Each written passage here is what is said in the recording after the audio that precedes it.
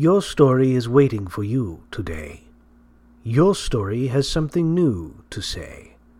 But your story will only come out to play when you're alone. Alone. Alone in a room with invisible people. The following episode may contain swearing. Alone in a Room with Invisible People is brought to you by hollyswritingclasses.com. If you find value in what we do and you'd like to support the podcast, go to ko-fi.com. That's ko-fi.com/alone, or you can go to alonewithinvisiblepeople.com/support us to find out more. Thank you. Hi, I'm Rebecca Gallardo, the host of Alone in a Room with Invisible People. I'm here today with author and teacher Holly Lyle, and today's topic is how to figure out chapters, basically. Yes. So, yeah. This is something I mentioned in a previous podcast episode that we were doing. I was like, I would love to freaking know how to do, chapters, because mine is so arbitrary. Mine is just 4 scenes, chapter, 4 scenes equal chapter. Mm-hmm. And I said, if anybody else is out there that wants to know the same thing, please let us know. We had just a slew of comments in, we had a couple on Facebook, a couple on Instagram. We had a bunch in the forums. I had 2 emails asking me, yes, please cover this topic. And I think I even had one of the conversations in the forums pop up. So it's something that people are, if not vaguely interested in, very, very interested in. Yeah. So, yeah, let's get into it. All right. The first thing you have to understand about chapters is again, there is no one true way. Chapters are arbitrary. Initially, books didn't even have them.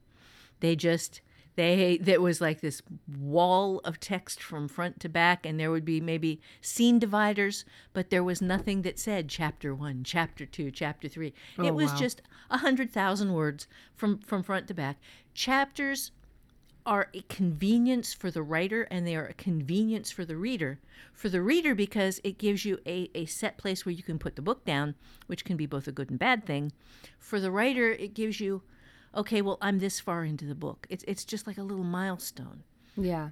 But you don't, you can be Victorian and not do them at all. Or maybe even pre-Victorian. I've read a couple of books that didn't have any chapters, but they had scene breaks, but they weren't big books that I can remember. Yeah. I think the thing, it's very easy. It's not just a great place for a reader to put the book down. It's also kind of a milestone for the reader as well, because you follow these chapters and characters and everything that's going on, and it gives you a bit of a breather between this chapter and that chapter. So you hit the next chapter and it's kind of like, because especially in the more tense novels. Mm-hmm. Yes, and the clear sense of progression that you get from that is a big deal as a reader. Mm-hmm. It's like, okay, I survived that chapter. I'm to a safe spot now. Maybe I can safely read the next one and just calm down, get myself breathing again. And then, it's 5:00 in the morning. Maybe I ought to get an hour's sleep before I have to get up and go to work.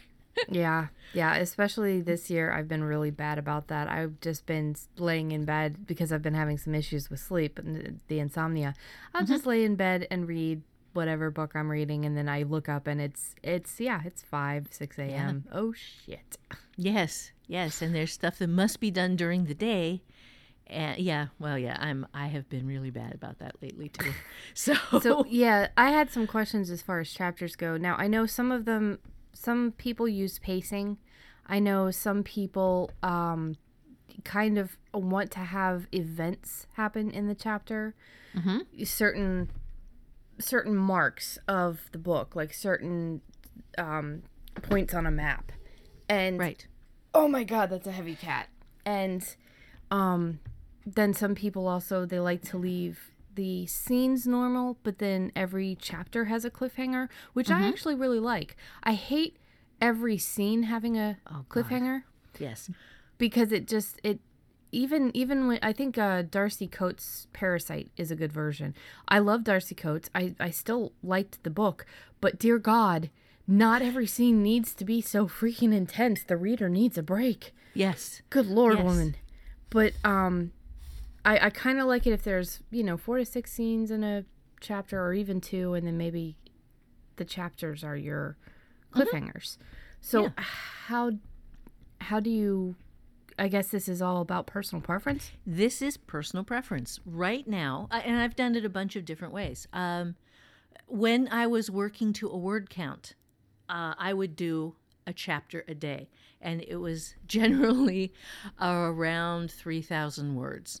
There were some points when I had to go to 2 chapters a day when I was getting tight on deadlines, and that was a 6,000 word day, and that was not fun. But what I would do with that was the chapter was that day's writing, and it would comprise maybe 2 or 3 separate scenes. Right now, I'm doing a chapter is 1 scene, and I'm allowing the chapters to be different lengths. This is for the Ohio novel.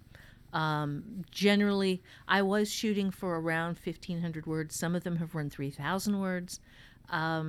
It's just whatever it takes for me to accomplish what I wanted in that 1 scene that is the chapter. It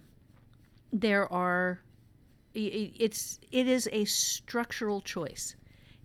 Ending with a cliffhanger, always writing to the point where you get a cliffhanger for the end of the chapter, no matter how many scenes that takes, is good too. Yeah. It's just, what do you want to do with this book, with the caveat, be consistent. Yeah. You don't want to have a whole bunch of multi-scene chapters and then just 1 scene per chapter, and then just 1 word for a chapter, and then back to multi-scene chapters. And because that's like riding on a really bumpy road, and you don't want to make your reader ride on a bumpy road. You want to make it smooth. Yeah, it's jarring as a reader to go through a book that has no solid. It's kind of like the chapters are sort of in a way a foundation. And again, this is we're just generalizing here. There's always exceptions to the rule, but it's nice when you're reading something and there's a flow to it. So even as a reader, there's a certain flow you get when you're reading and you're really involved in a book, and you kind of want to limit, as the writer, anything that's going to break that flow for the reader, because it's the same thing as in films or books where you have this suspension of disbelief, and there are things that will break the suspension of suspension of disbelief, like a bad actor or things in a film done wrong, which we've talked about before, that drives people nuts. And it's the same thing with loopy, weird, kind of chapter structures, and it's just jarring as a reader. And again, there are always exceptions. Some people play with formula, some people play with structure, and they do it very well. But it's also kind of like the know the rules before you break them kind of thing. Yes. And the objective always is to create something that the reader does not want to put down. Yeah. You want them to not want to quit ever. So you don't want to put in there the convenient place to stop because, okay, well, this feels weird and awkward, and I'm just going to put this down for 15 minutes, and maybe I'll come back to it later, and maybe I'll come back to it tomorrow, and I never came back to it. You don't want to give the reader a solid reason to quit reading.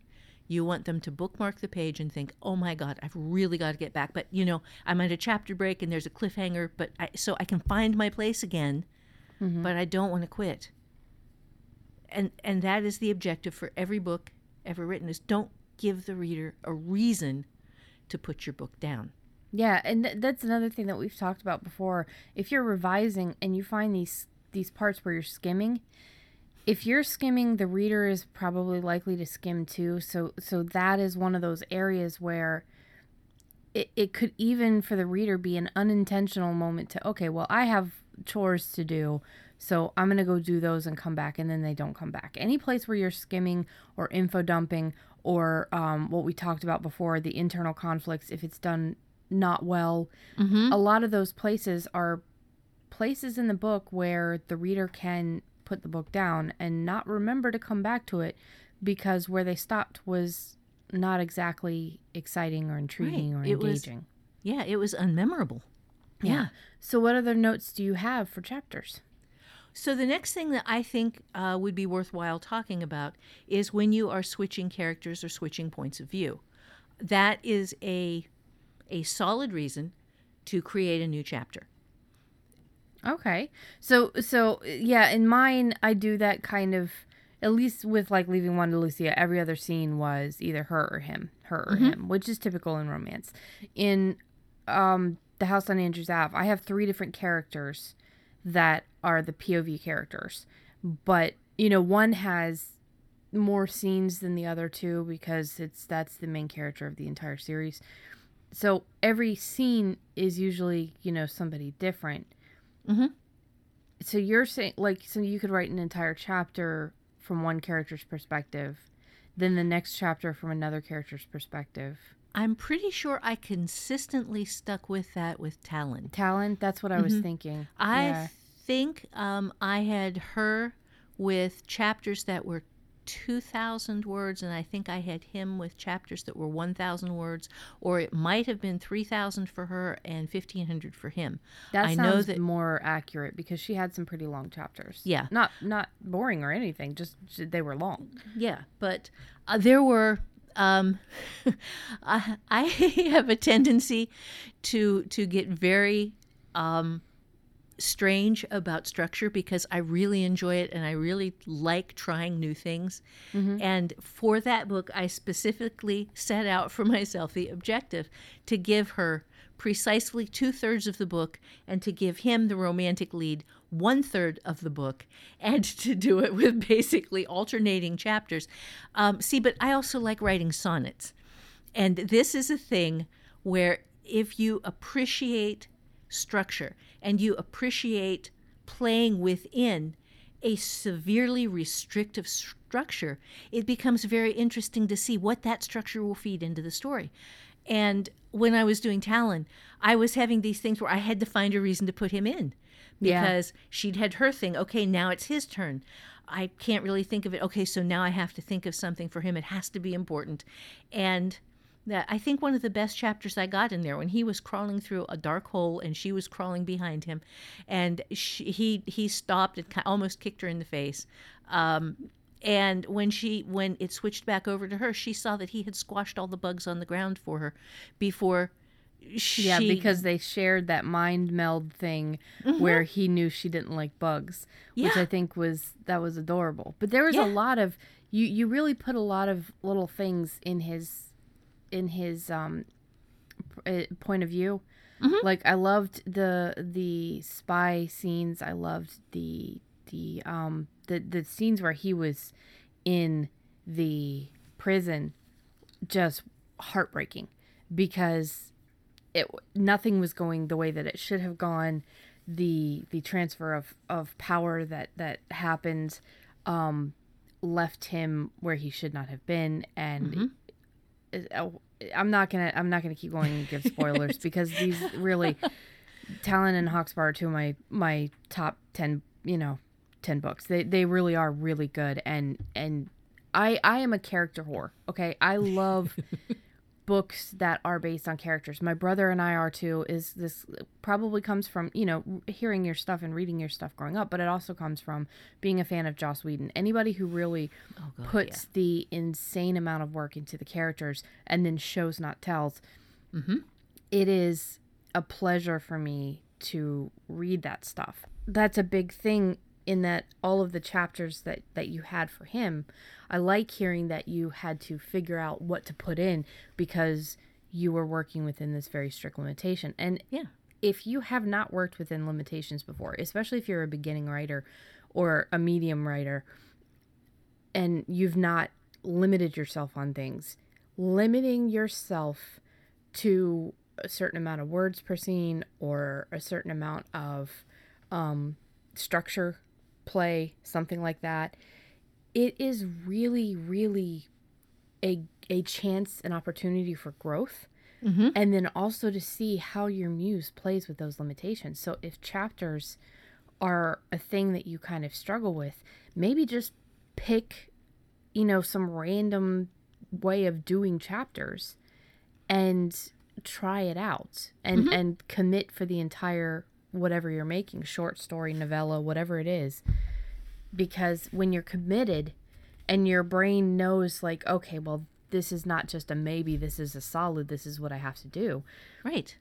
Then your creativity kind of blossoms. It does. And it makes showing up for work the next day a lot of fun. Yeah. Writing those books, because of the limitations that I had set on them and because I knew I had this strict structure, I would wake up in the morning thinking about what I had to do because I had finished the previous day's character. The next day had something and that they had to do.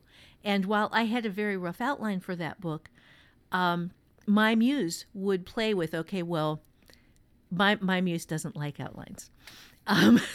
My muse likes to take the outline, smash it into 50,000 pieces, pick up the 3 that are most contrary, and run with those. My muse is contrarian, my inner editor is bossy, and my muse likes to come in, ignore whatever my inner editor planned out, and go with the contrarian solution that throws stuff in that's going to change everything, but then I still have to get to the same ending that I planned at the beginning. Yes. So, yes. So my little brain team is very, very difficult to work with, but it's always interesting. Yeah, I'm sure. So, POV, that's the characters in POV. That's a way to play chapters. What else have you got? If you switch locations, if you have, with the secret texts, I had people scattered across different places in the world. And I would move from the characters and I had little groups of people that were all going towards this one objective that nobody knew yet. And I would go from one group of people in one location for a chapter, and then I'd move to another location and another group of people for the next chapter. And then I think I was running 3 groups of people at the time. One for villains, one for the guys in the jungle, and one for the other team that had gotten separated. Were on a boat. And yeah, I do not remember. I remember really liking that series, but I do not remember it. Yeah. It's been a long ass time. Oh God, that has been a really long time ago. But yeah. It was a locational thing where I was just picking up in one location, moving them forward a bit, going to the next location, moving them forward a bit, going to the third location, moving them forward a bit, and giving everybody hell. Yeah, that reminds me of I would walk into Mark's room, and he would have all of his army guys out, and I still to this day I think it's amazing how in depth he got with his army guys. Like he created little backstories for all of them. He created like all of these, yeah, and he would be working with one location at that point in time. And God forbid I accidentally nudge one of the army men. It was like all hell broke loose. He was very, very angry when I came into his room and he was playing with his army men. And guys, this is him at 13. Okay, this is not him at 5. This is he was very, very upset with me. I was like, oh, okay, sorry, stupid army guy. But he would work with locations. Well, he was using visual representation. Yeah, he would, and he was really intense about it. But I like the idea of the location chapters too, because it's kind of the way that George R.R. Martin does things. Like you'll have everything in the Westeros or whatever. But it's you'll have a lot of all of these characters in one area. And then you go to the wall, and you have a couple characters on the wall, and then you go to wherever the Daenerys is, and you might hit a couple of characters there, and it's really, I hadn't really thought of location-based chapters until you said that, but that's what brought me to mind. Is that really fits. It's useful if you have a bunch of characters, and several plot lines and big conflicts and a big world, and you're doing something, it's very, very useful for epics. Yeah. I'm not sure. Well, I'm sure it's useful for smaller stuff too, because when you consider, even shorter books could benefit from it if you have two people who are separated from each other and are trying to get to each other. Yeah. That location based would work. Yeah. Yeah. I see, and this is why I tell people, like, this podcast is as much for me as it is for the listener, because I learn different things from this, and the gigantic epic that I am still plotting out and planning for, that is not Fulton Hills related. That is the only thing that I want to write that is not Fulton Hills related. I think doing it location based would be the best way to do it, because this thing is going to be like literally epic size.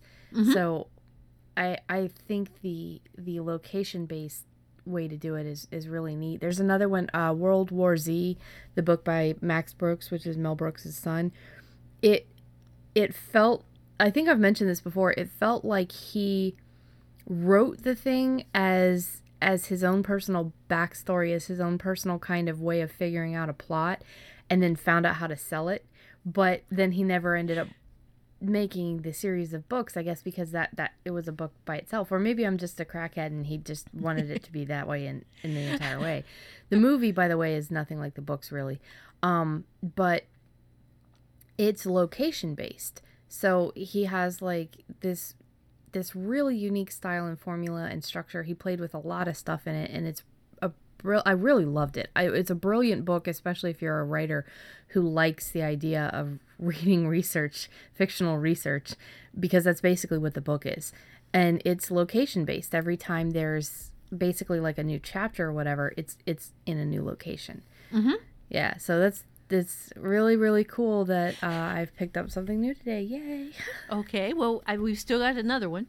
You can switch between story threads and conflicts. So if you have one character and you want to, and that character has a romantic storyline, that character has a suspense storyline, some end of the world, got to stop the comet from hitting Earth sort of thing, has a have to save my family storyline, then you can switch between the romance and then the gotta save the world, and then gotta save my family, and then bounce back and forth between the conflict of saving the family versus saving the romantic lead or the romantic interest, and then have those come into conflict with the objective of saving everybody in the whole wide world, and bounce back and forth between all. That's really cool. Yeah, that's really cool. That's something I can see being useful with the Fulton Hills world too, because there's so many conflicts within this world that I could see, okay, well, this chapter is just going to be basically this. And you don't have to segment them so hardcore. Obviously, you can still mention the other stuff that's going on and bring it in, because that conflict carries throughout the entire novel. Yeah. But I like the idea of, okay, this chapter here is focused on, let's say, the haunted, the researching of the haunted house or the setup. I think that's really cool. And I'm actually using this structure for the Ohio novel right now because she has personal conflicts. She has an upcoming romantic conflict. She has this terrifying crap that's happening in this beautiful small town that she is back home at for the first time and loves. And it allows me to put things in full view, run them up to kind of a tense cliffhanger, and then bounce to the next thing with with a small resolution but a bigger question, pretty much at the end of every chapter, and then let it hang for a couple of chapters while you're getting other stuff, so that there are always basically two questions in the back of the reader's mind that aren't getting answered while I'm answering the third. Yeah, I like that a lot, and that's something that maybe we can do, like just something small on cliffhangers, because I know we've talked about them several times on the podcast. The idea of giving some small piece of closure on something while asking a bigger question or another question. allows you to continuously add cliffhangers all over the place, but it doesn't drive the reader nuts because it's solving something small. So they get that slight, tiny little moment of relief, and then you've piqued their interest again.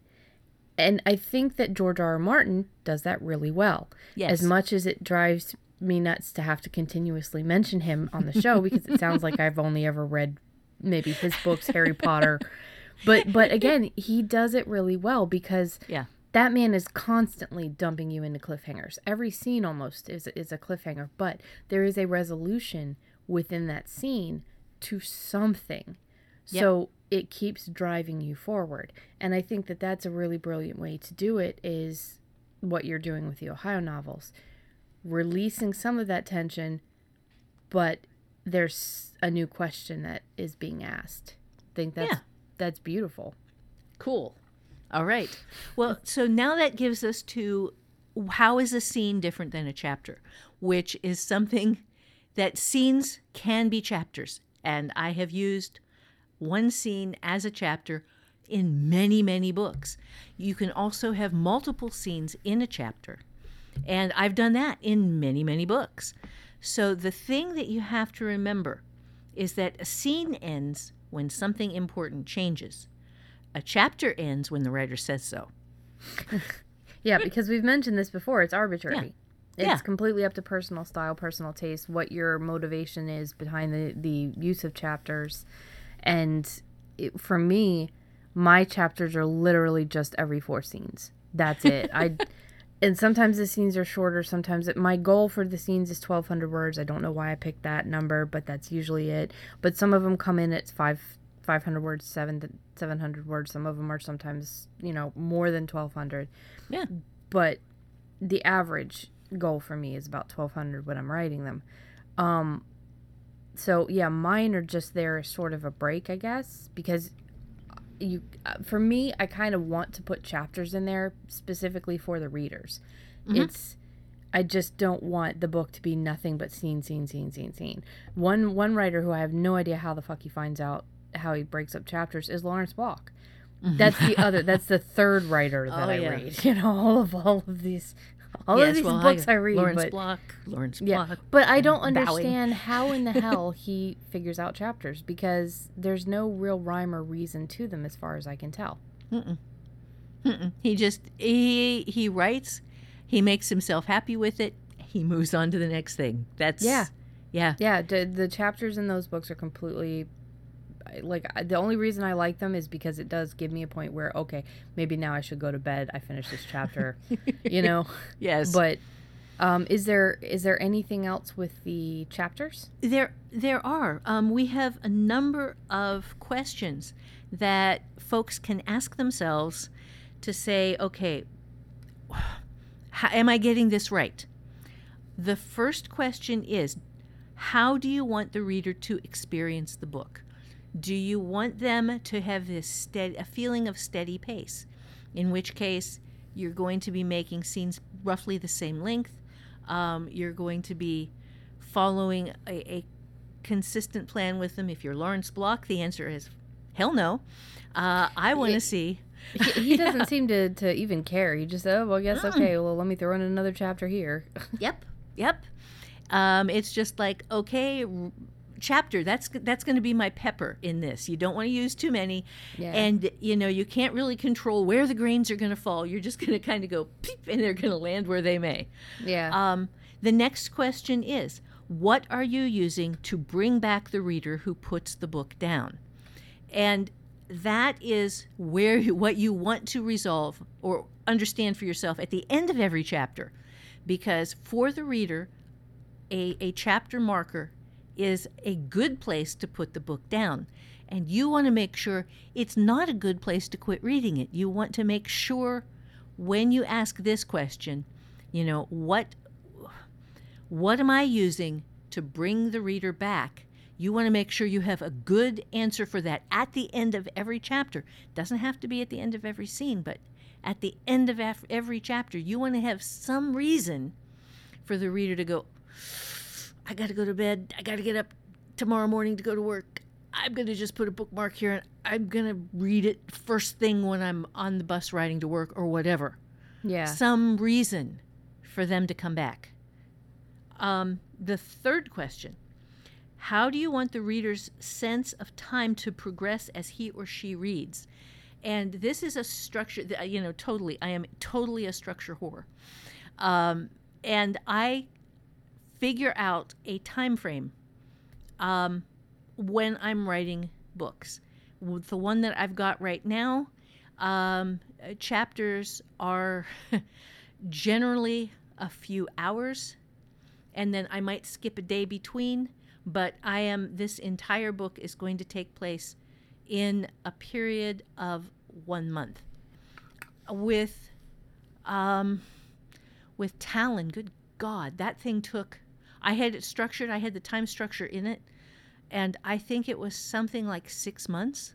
It was a long time frame. Yeah, it was. Yeah. I thought it was more than 6 months, but yeah, we didn't even talk about breaking down your chapters into time frame. So that's pretty cool. That's another one that you can do. The next question that you want to ask yourself is, how are you specifically dividing up your conflicts? And with this, again, we mentioned a couple of different things, like the conflict of character versus character, or am I going to do the character's personal conflict, and then the character's bigger conflict, and then the character's biggest conflict at all, and going through those different things one chapter at a time, and then bouncing back to them, and always leaving 2 conflicts open while you are resolving a portion of the third. And again, there are multiple structures, and you can always invent your own. After you have done how are you dividing up your conflicts, then the next question you ask is, what are the core qualities of your characters that you're showing, and how are you breaking those up? And if you have a situation where you have a character who is good some of the time, kind of antagonistic some of the time, and you want to have these different conflicts where you're showing the different sides of the same character, you can use chapters to break those up, or you can use different scenes within the same chapter so that you always maintain a specific overall feeling of the character either being a good guy or the character being a bad guy, while allowing readers to see those other parts of the character that show other facets of the personality. Then finally, why are you telling this story? And what you want to bring to why are you telling this story is why it matters to you. Talon for me was this massive look at different kinds of governments that essentially had the same philosophy. They essentially had the same end desire, and they hated each other for stupid reasons. And when a third group came in that was inimical to both of them, and that they didn't realize it at the time, that was trying to destroy both of them, they realized that they had to pull together. And that was the reason I was telling that story. It was a big story. It had a lot of world building. It had a lot of cultural stuff.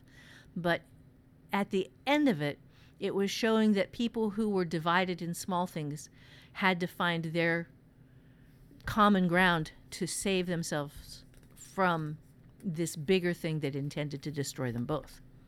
Yeah, Talon. Yeah. And that is basically it. So we do have a takeaway for this. Okay. Well, before we get to the takeaway, I just want to let you guys know you can follow us on the socials. That is at AIARWIP on Twitter, Alone in a Room with Invisible People on Facebook, Alone with Invisible People on Instagram. You can follow Holly on Instagram. That is holly.lisle. And you can follow me. That is RGALARDO. Those are our personal ones. And then you can follow our website blog. It is alonewithinvisiblepeople.com. If you would like to support the podcast, there are several different ways. Go to alonewithinvisiblepeople.com/support us to see all of the ways. If you're interested in buying any of Holly's classes or courses or anything like that, she would love it if you bought it from the affiliate links. We do have those on the website. All of her courses are listed out, so if you're interested in that, that would be great. If you would like to help us and you don't have any means to do it financially, we would love it if you would just share us. Just tell other writers about us. You can like, comment, subscribe, anything that you follow us on. If you're a YouTube person, if you are a Podbean or Spotify or whatever it is that you follow, whatever app that you follow, if you like the episodes, comment on the episodes. It just helps our algorithms and it helps people find us better. And we really appreciate all of it, everything. I appreciate all of the people giving to the coffee account. You guys have no idea. Just, I know that it's only $3 usually. That's the typical amount that folks will follow. I have a few at $6, a few at $9, and that pays for a lot of the things, because it all adds up. It really does. The people who come in and drop a couple of bucks on PayPal every now and then, or just once, that covers a couple of the bills that we've got going on for the podcast. Yeah. So the idea is just to make the podcast sustainable by itself. And we really, really appreciate all of everything that you guys do, including coming into the forums. That is our best, most active place. I see a lot of new faces. I see a lot of people, introducing themselves or just coming in and talking. We love to see you guys in there. We try our very best to respond to as many people as we can, but you're going to get responses from other writers, pretty much guaranteed. The only thing that we say, no politics, no religion, no flaming, no dicks. That's it. Yeah. Like, literally. So we would love to see you in there.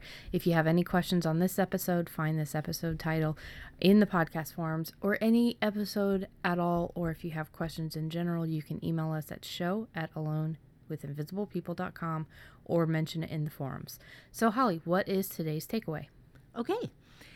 Any system that gives your chapters a compelling rhythm for your writing and for your readers' reading will work. Simply identify or design your rhythm and then keep it consistent. And this is by no means an all-inclusive look on chapters. Again, remember, we are limited by the medium and by time.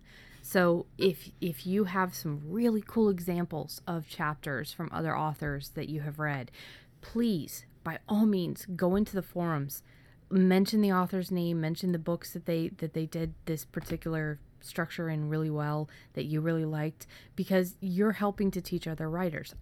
You're also helping to support the writers that you enjoy, because other people in the forums will go pick up that book and read the structure, read the book to find the structure and stuff. We are all about sharing other writers, name dropping in the positive way. Yes. And I am looking forward to seeing you guys in the forum. Thank you so much for listening. We love you guys. Holly? Yes. Just remember, you can do this. Batman opens doors, and we know this, and when I yell at him to stop, after maybe the second try, he listens. And he sits and he waits, and, maybe 5 minutes go by, he'll try it again. Oliver is the spoiled baby of the house. Uh-oh. Oliver gets away with everything. I don't think I've ever punished Oliver. I barely have ever yelled at him. And even if he's on the counters, I'm like, no, get down. And he like looks at me and he'll get down. But like the other day, he was going into the bath, to the tub. Uh-huh. I had put the trash there because I was cleaning up. The trash had spilled and there was some interesting smelling stuff. So he wanted to go down there. Yeah. I had to go to the bathroom. So I was using the bathroom while he's trying to go into the tub, and I'm yelling at him. And every time I say his name, he just looks at me and then keeps doing what he's doing. And I'm like, Oliver! And I started banging my hands together. And he just look at me, and he'd go back to doing what he was doing. Like, he really wants to sit on those notes, though. Yes, he does, but they're crumpling. Yeah. I'm afraid that they'll be audible in the Probably. Yeah. So, But he was just going and going, and he would look at me. He didn't give me blinky eyes. Nothing. It was just this, why are you bothering me? Clearly I'm busy. So I had to get up and physically move him out of the bathroom. So this is the problem. Since Batman taught him how to open bathroom doors, or how to open doors, now when I yell no, it doesn't matter because Oliver doesn't listen. Oliver is spoiled, does not know the meaning of no, does not know the meaning of being in trouble, because anytime I've ever been slightly mad at him, I will pick him up and immediately he goes to blinky eyes and kiss my face. Not stupid. No, not stupid. Not stupid. So now there is literally no recourse to keeping that bathroom door closed at all. Because and he has come to the aid of Batman because and you can tell the difference in the sound of the doors opening. So Batman tried to open a door and I yelled at him and he stopped. And next thing I know, it comes the slightly more tentative and yet still strong. And it took maybe a minute, but he must have heard the bathroom door trying to be opened. And he comes in and it's not open, so Oliver opens the door and will not fucking listen to me say no. Yeah. So you have a team now. Yes. They are a team. Yes. One taught the other, and now if one gets yelled at, the bulletproof one will go in and through the door. Yes. It's Batman and Robin if Robin was a spoiled little brat who got away with fucking everything and knew that he was bulletproof, as you put it. I'm fucked. You are. Yeah.